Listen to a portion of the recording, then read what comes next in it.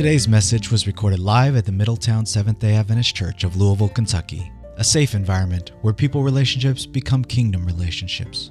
Find us online at www.friendlychurch.com. Isaac Watts wrote, "At the cross, where I first saw the light." What happened at the cross? If you joined us online on our YouTube channel, please type in what happened at the cross. Past tense, what happened? And if you're here, I know you have your masks on. Everybody has their mask on, but speak out loud. What happened at the cross? Jesus was crucified, yes. He died for our sins. We got redeemed. Justice and mercy met. Eternal life was possible. What happened at the cross? At the cross where I first saw the light. I'm positive that for most Christians, including us, the cross of Calvary is central to our understanding and receiving salvation. For me, the cross was the place and the means where my Savior, Jesus Christ, sacrificed His life for me as the Lamb of God, the sacrificial Lamb of God. About 10 years ago, I really understood the grace of God that flows from the cross. I understood that at the cross, I was washed clean by the blood of the Lamb. Jesus washed my sins at the cross. And that's a victory. That's one victory. Recently, I've come to discover that at the cross, Jesus actually won a double victory. Two victories. It is the most exciting thing to discover as a Christian living in this sinful world, that Jesus on Calvary, one cross, two victories. That's the title of my sermon this morning. Let's bow our heads once again. Lord, I come to you this morning to open your word and to share hope. To share the hope that shines from the Mount of Calvary. The hope that you have given us in Jesus. And I hope that today our people will be inspired to know that you have won a double victory at the cross. We pray and we thank you for what you have done for us. In Jesus' name we pray. Amen. Not sure if you have it, but if you do, pull out $1 or a $5 bill or a $20 bill, whatever you have in your pocket. And look at it. No, we're not going to ask you for a donation. This is just an illustration. So what you have in your hand, and you look at the $1 or $5 bill or a $20 bill or a $100 bill. I don't know. Maybe you have a $100 bill. What you have on your hand is the face of the dollar. And then you switch it over, you have the back of the dollar, right? But no matter how you look at it, there is value to it. There is value to it. Same value, right? And the value is what is backing the dollar. When you look at the cross, there is value on that. And the value lies on what is backing the cross. The value is on what happened at the cross and on the cross. What happened on the cross is the fulfillment of the first promise God made to humanity. Is recorded in the first book of the Bible in Genesis chapter 3 verse 15. And you can open your Bibles with me to Genesis 3:15. I will be using New King James Version of the Bible throughout my sermon. What we find in Genesis 3 is that in the midst of finding guilt due to the fall, humanity is blessed with the first promise. And the promise comes from God when He addressed the serpent in that pronouncement. Genesis 3, verse 15. And God said, "And I will put enmity between you and the woman, and between your seed and her seed. He shall bruise your head, and you shall bruise his heel." Now, let me ask you this. If you ever fought and killed a snake, maybe you didn't, but just imagine that you're fighting a snake. I hate snakes. I'm afraid of them.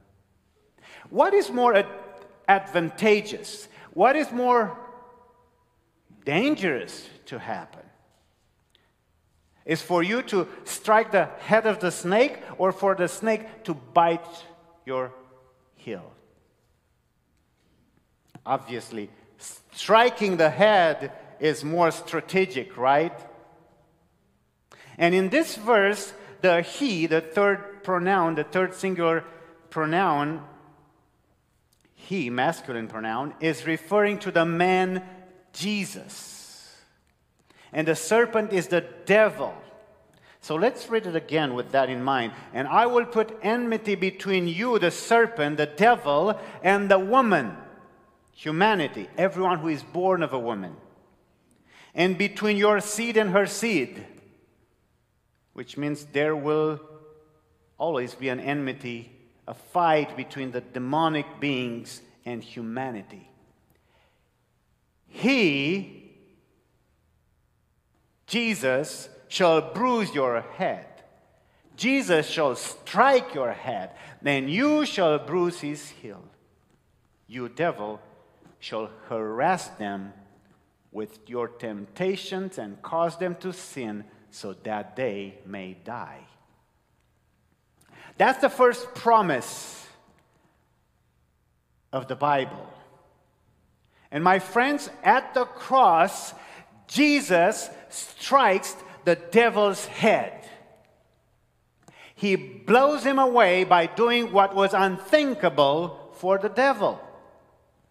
What was unthinkable was that Jesus, the Son of God, who was one with God from the beginning, Jesus would become flesh, Jesus would become human, and after living a sinless life on earth, offer himself to die the death you and I deserve as sinners.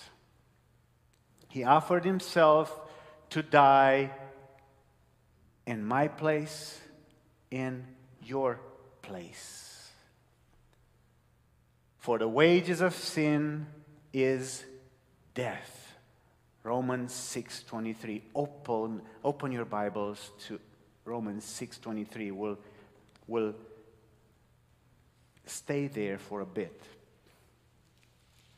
So open your Bibles to Romans 6:23, New King James Version, and keep it there for a while. No matter how good you are from now on, even if you would never sin again in your life, because you have already sinned, the only way to pay for that sin is death. And Apostle Paul is confirming that we all have sinned and fall short of the glory of God. Romans 3:23. There is no one, he says, there is no one on planet Earth who did not sin. So the only direction for all of us would be to be eternally lost, to perish, to eternally die. For the wages of sin is death. But, he says, I love this contrasting preposition here, but the gift. Wages of sin is death, but there is this contrast. There is a contrast in this statement that makes a huge difference, a big difference in your life and my life. And that difference is the difference made on the cross. The difference that Jesus made on the cross, the victories, the two victories, not one but two, that Jesus won at the cross of Calvary. Paul says, for the wages of sin is death. But the gift of God is what? The gift of God is eternal life. My friend, the hope we have in eternal life is real. It is promised.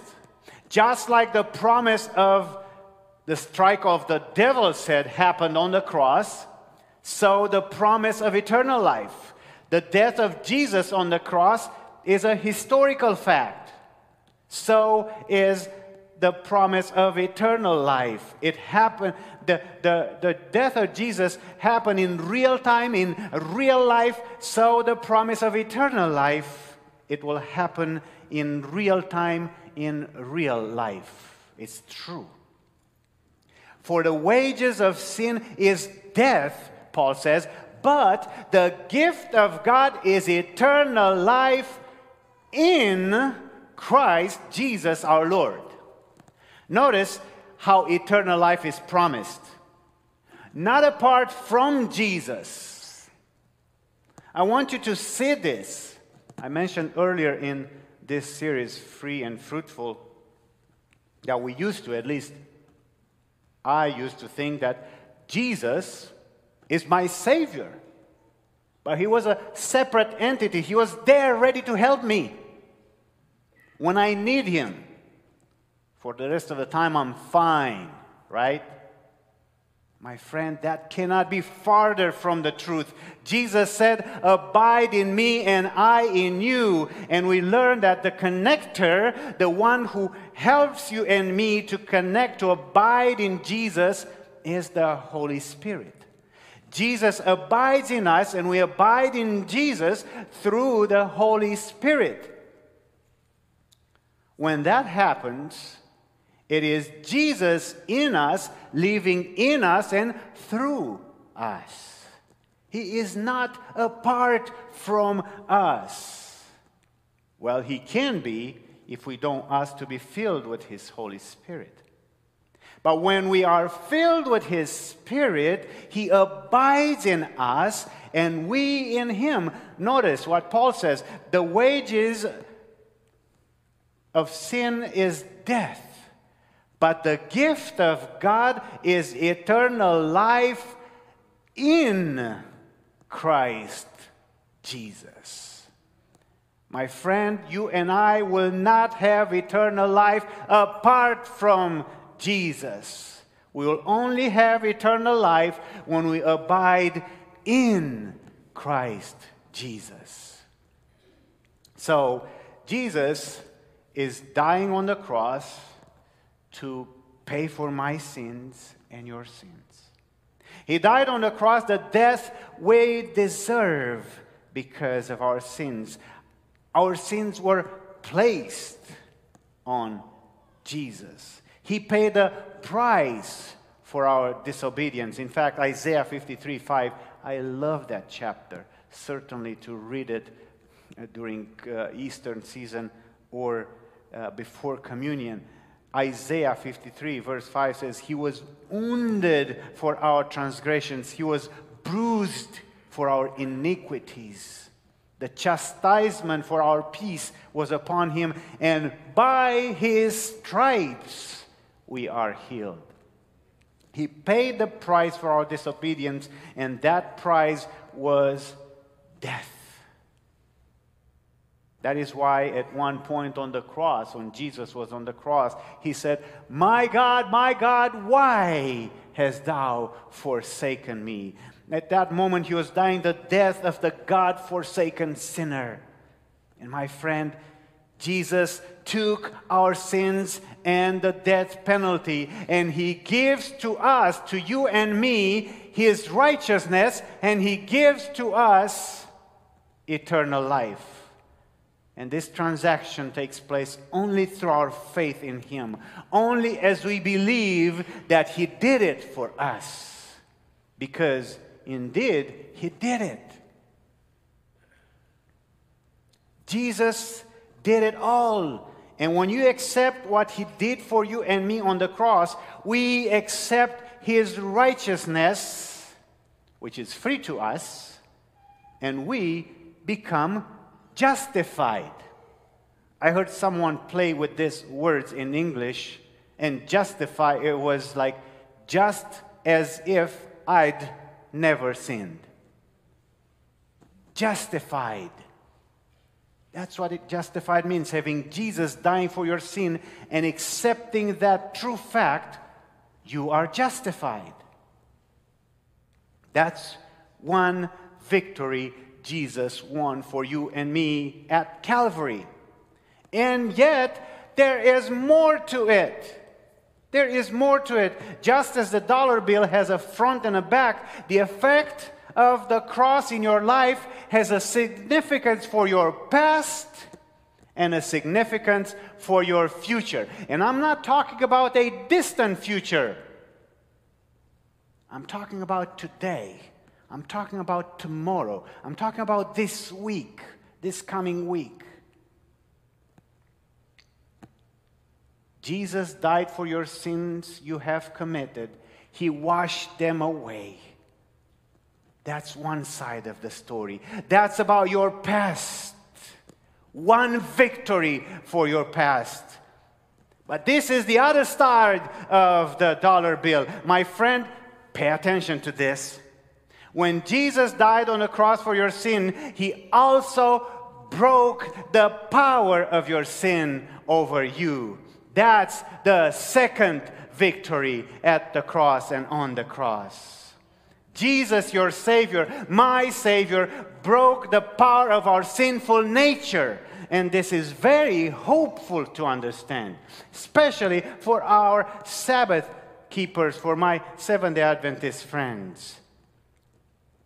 Peter understood this when he wrote, who Himself bore our sins in His own body on the tree, on the cross, that we, having died to sins, might live for righteousness, by whose stripes you were healed. 1 Peter 2:24. So Peter understood that Jesus took our sins and He nailed them on the cross. Also, Paul in Romans 6, verse 6, he's saying, knowing this, that our old man was crucified with Him, that the body of sin might be done away with, and that we should no longer be slaves to sin. Why? Because He already crucified them on the cross. They have no more power over us. My friend, Paul says, after realizing that, he says, I am crucified with Christ. It is no longer I who live, but Christ lives in me. My friends, on the cross, Yes, Jesus paid for your sin. Your old self was crucified on the cross. And on the cross, yes, on the cross, and I can say, hallelujah, yes, on the cross, the power of sin was broken. And He offers you His victory over your sins. That's what it means to be sanctified by Jesus and through Jesus.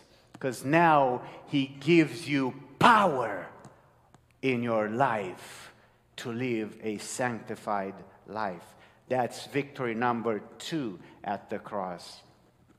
We learned in my previous sermons, 2 sermons, that the power of our sinful nature is so strong that it is impossible for us to become free from its control by our own efforts.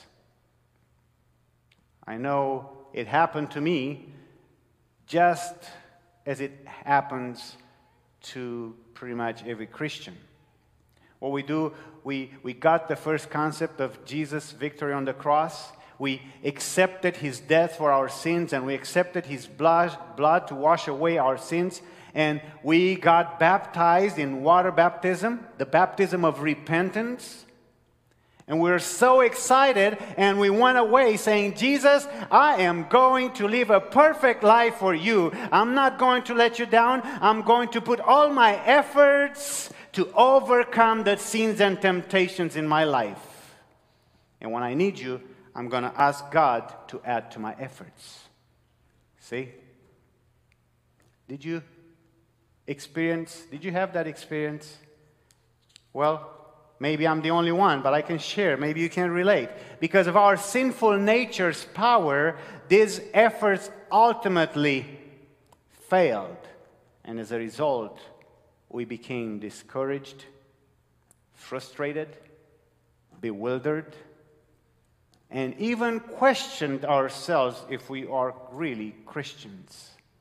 Now, the good news, my friend, is to understand and believe that Jesus won 2 victories on the cross. One victory was dying for the penalty of your sin and giving you His righteousness, and that's justification. The other victory is that on the cross, He broke the power of your sins. And now that you abide in Him and He in you, it is not you who lives, but Jesus lives His righteous life through you. And that's sanctification.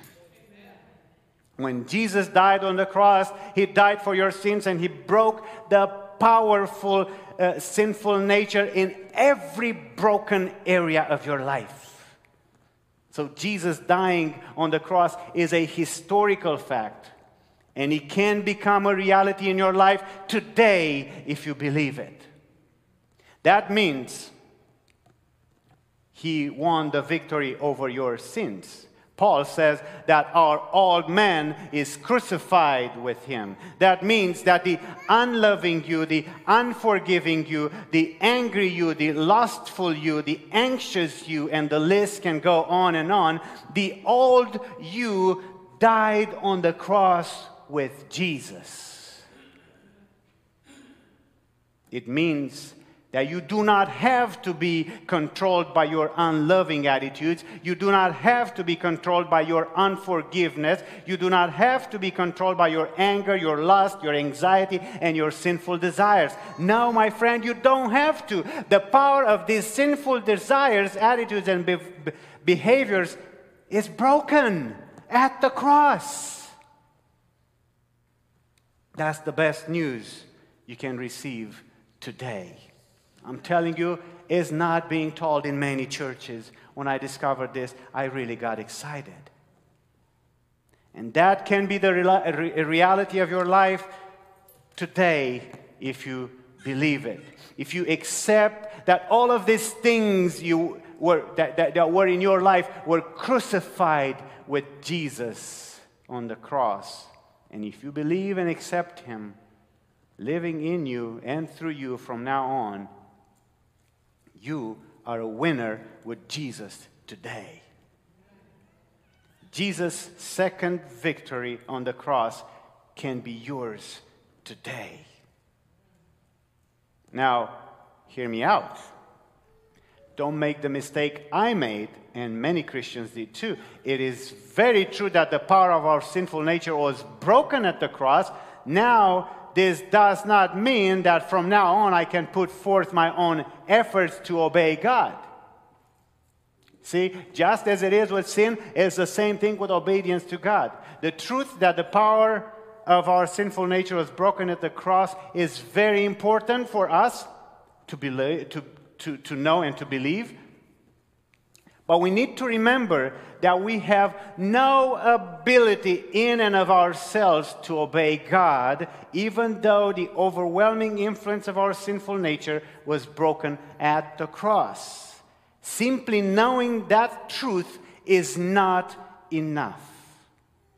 There is only one way we will have the victory we long for. The victory over temptation and sin will take place in our lives only as we believe the truth of the crucifixion of our sinful nature and allow Jesus to give us the victory. And it's not our victory, it's His victory. So today's service is a special service because today is the first time in over a year that we will have the opportunity to partake of the Lord's Supper in what we call a communion service. See, when Jesus instituted a communion service, He gave us an example to follow. In John 13:15, He says, "For I have given you an example that you should do as I have done to you." So what did Jesus do? Well, first, He humbled Himself and washed His disciples' feet as a symbol of washing away their sins, as a symbol of forgiving them. Then they ate the bread, which was unleavened bread, without yeast, since yeast was the symbol of sin, and they drank unfermented juice. Again, fermentation symbolizes sin. The unleavened bread and the pure juice represents the body and the blood of Jesus, who was without any sin. We normally have a foot washing service when people get this same opportunity to humble themselves and wash each other's feet, men with men, women with women, couples, families can do that together. A time of humility and asking for forgiveness of everything that we have done wrong, and we clear things out with each other and with God. Well, due to COVID restrictions, we will not have the foot washing service today. Instead, we will take a few minutes of reflection. We will reflect and humble our lives in front of the Heavenly Father. Ask forgiveness for all the wrongs we have committed, all the wrongs that we can remember. And if you don't remember, simply say, "Lord, I don't remember everything. Please forgive me for the things I don't remember or I'm not even aware I did wrong." And at the end of this reflection time, we will sing a couple of verses from the hymn "Whiter Than Snow," and then we'll partake of the symbols, of the emblems, of the bread and the juice that was given to you as you came in today. Or if you are home, you may have already picked it up from the church, or you have your own. So at this time, I would like to have soft music played as we have a few moments, a few minutes of reflection.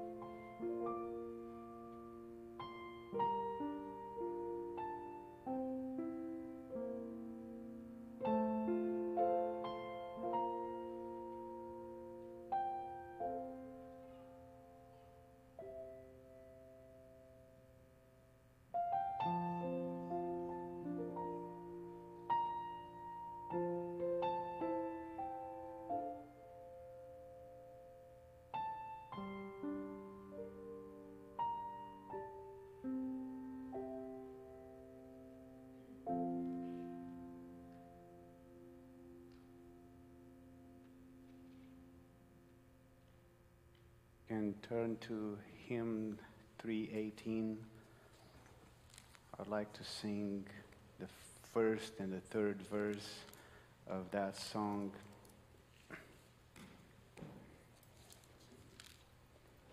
Whiter than snow. You brought everything to the Lord. You surrendered them at the foot of the cross. And now we expect that blood of the cross to wash them away. So that we can become white. And the metaphor that you just saw a couple of days ago with the snow, when the snow comes, it makes everything white. Everything looks beautiful. So that's the metaphor of this song, whiter than snow.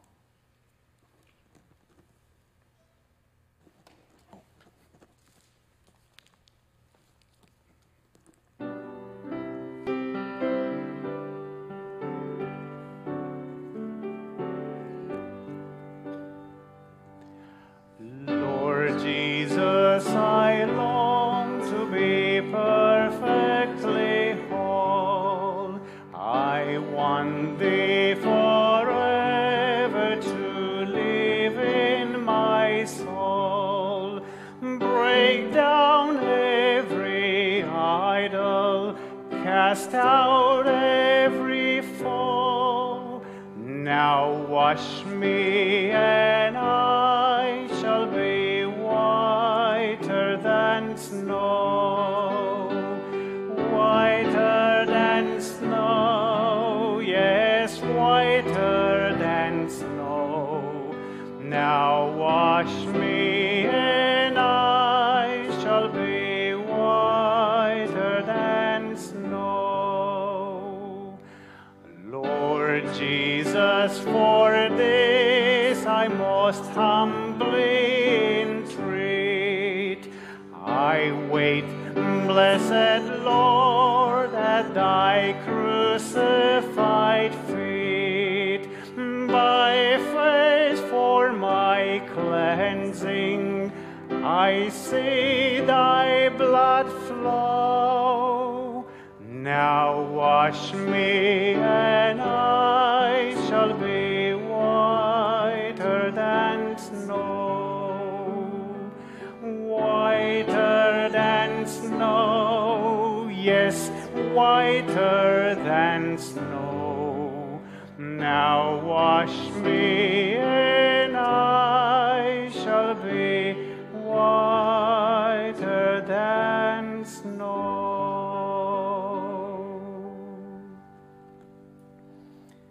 At this time, I will invite a couple of our elders.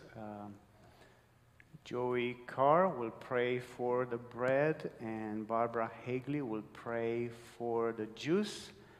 And they're both packaged in this little set that was pre-packaged for your safety. And after they will pray, we will partake of them. On the top, we have the bread, and you have to peel just the very top to reach out for the bread. And then you have the other second layer of peel, and you open the cup for the juice. So let's bow our heads. Your gracious Heavenly Father, Lord, thank you so much for your wonderful blessings. It still amazes me that you sent your perfect Son, his perfect body, to be broken and bruised for this imperfect world, for this evil, sinful nature that is ours. Lord, I pray now as we remember that sacrifice, that cruel cross, where your body, Lord, was broken for us. Amen. That I may have a chance, that we may have a chance Yes. to get to go home with you. Thank you, Father, for that gift. Thank you again. In Jesus' name. Amen. O Lord, you came down and lived as a human being on this earth. You did so to demonstrate your love for us, your willingness to sacrifice. And you not only lived, Lord, but you died a terrible death. You shed your blood. You were shut out from the Father and received the penalty that we should have received. You did this all so that we could be saved. You love us so much, Lord, and your blood is everlasting. I pray, Lord, that that blood will wash away our sins. We come to you for that to take place.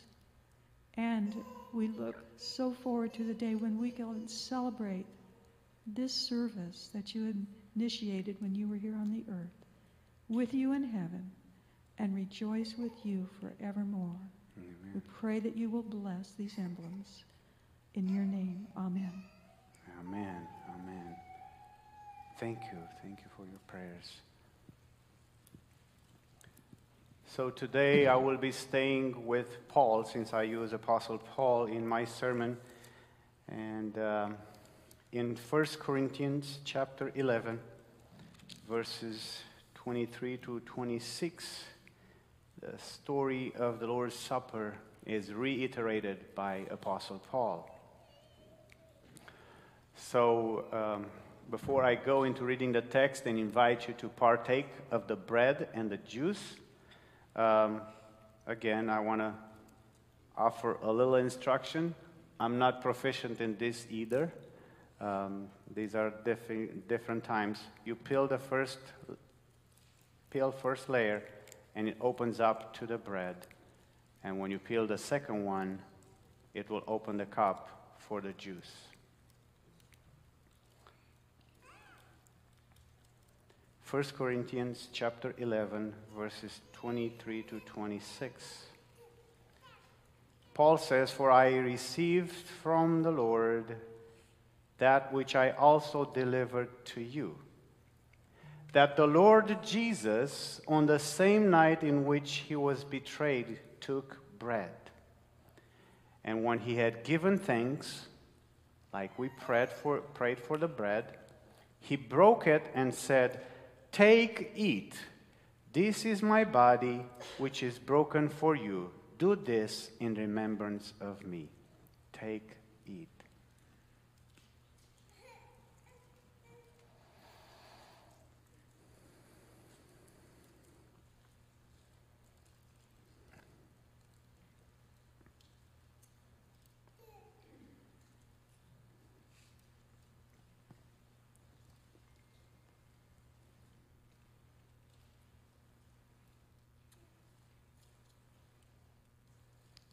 If you peel the second peel, that opens the cup for the juice. Verse 25, "In the same manner, he also took the cup after supper, saying, 'This cup is the new covenant in my blood. This do as often as you drink it in remembrance of me.'"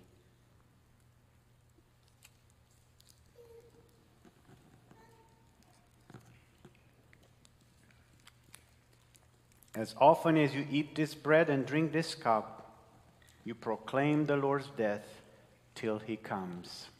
So now we're going to sing a song that reminds us that Jesus is coming again, soon and very soon.